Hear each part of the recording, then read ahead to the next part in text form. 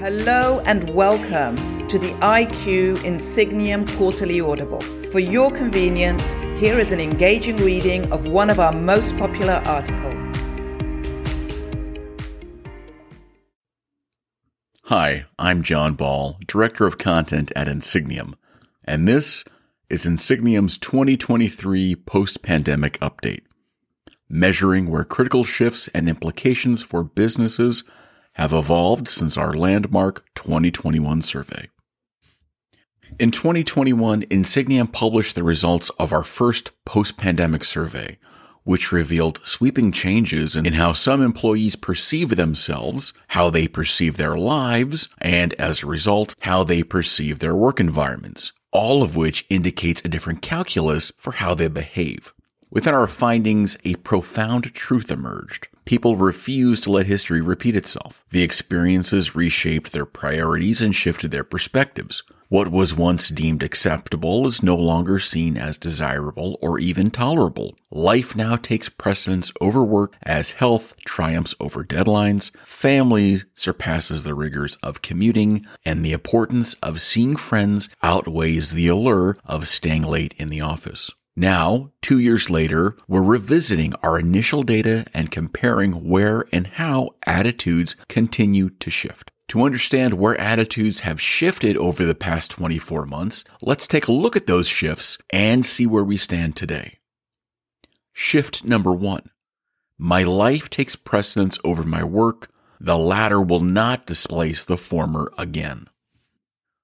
Early in the pandemic, nearly half of the global population, almost 4 billion people, found themselves in lockdown. Busy travel schedules and daily commuting gave way to working while homeschooling children or preparing 3 meals a day at home and evenings with family. At that time, many people came to a starting realization. Before the pandemic, they had let their work displace their family and their personal lives. In our 2021 survey, 42% of executives polled by Insigniam said that life and family would come first in the future, and 41% indicated that they would no longer choose an inflexible workplace. According to Gallup, this sentiment continues to permeate among executives globally and is in an area where many are still attempting to find balance.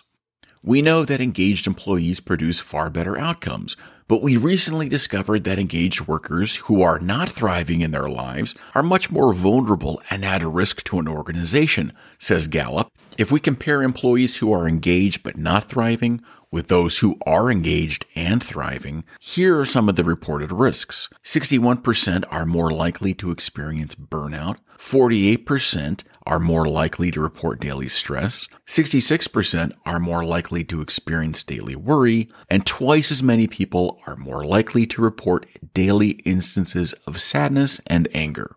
Furthermore, the analytics giant emphasized that in the absence of a good job and a fulfilling career, there is no net thriving. When organizations intentionally address both well-being and engagement, the effects are addictive and mutually beneficial for employees and outcomes alike. Additionally, the MIT Sloan School of Management explored the challenges working women faced during and before the pandemic in an online conversation with Emily Oster, author of Separate Burdens, to explore how healthy work-life balances may be within reach for more employees as we emerge from the pandemic. Before the pandemic, mothers who wanted to be successful in their careers rarely discussed with others the physical and mental tasks associated with caring for a family, said Ms. Oster, speaking to MIT alumni and faculty. Then remote work pulled the curtain on women's lives. Everyone saw what you're doing in your bedroom. Your kid is behind you jumping on them. They saw everything that was making parenting less of a secret. Revealing these tensions, said Ms. Oster, can bring about positive change. We still have a lot to learn, and a lot of adjustments need to be made along the way, said MIT alumnus Castillo Dirth, a managing director at Wellington Management who participated in the forum. We need to continue building a flexible mindset muscle.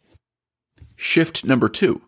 The illusion of two selves, work and home, has been shattered. Before the pandemic, people tried to keep work and life separate. The pandemic has shattered that two selves illusion. Working from home physically brought work and life together.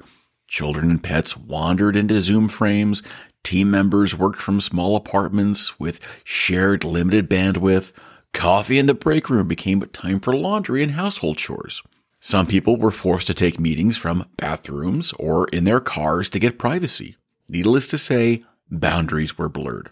In our 2021 survey, 28% of executives said they would no longer keep life and work separate, and 57% said they expected leaders to understand that being real and caring matters. According to a 2023 trend report published by Gartner, 82% of employees now say it's important that their organizations see them as a whole person. Karen Guzman, Associate Director of Communications at the Yale School of Management, writes, "A new generation of workers, more invested in their personal lives, is seeking environments that foster a work-life balance. This realization has fueled the quiet quitting trend that's seen employees leave the workforce or opt for reduced roles." Rachel Feintzig, the Wall Street Journal's work and life columnist, spoke at the R. Peter Strauss lecture series at the Yale School of Management, where she was quick to point out that an emphasis on work-life does not denote a lapse or absence in terms of professional ambition. It's a different kind of ambition, she says. Executives are serious about their careers and building skills and making a difference, but they also want to be their best selves and kill it in their personal lives too. It's not always about climbing the ladder. Shift number 3. I see that in an instant, anything can change. One respondent summed it up perfectly. I am more aware of the fragility of our global ecosystem. The pandemic brought the realization that in an instant, anything can change. In our 2021 survey, 17% of executives said that an increased awareness of uncertainty changed them and that their organizations must adapt to that increased uncertainty.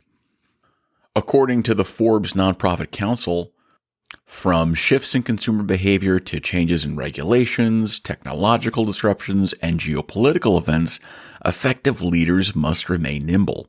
It is critical to manage these uncertainties through strategic planning, scenario analysis, and a willingness to adapt and pivot whenever necessary.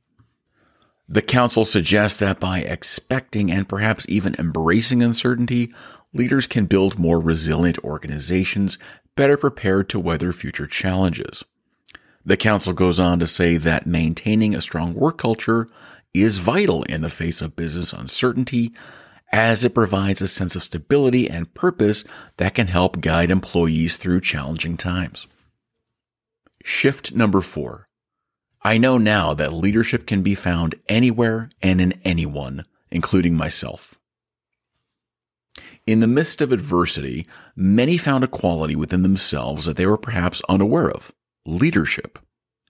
The urgency of the crisis caused people to don the mantle of leadership, whether it was leading other people or leading themselves.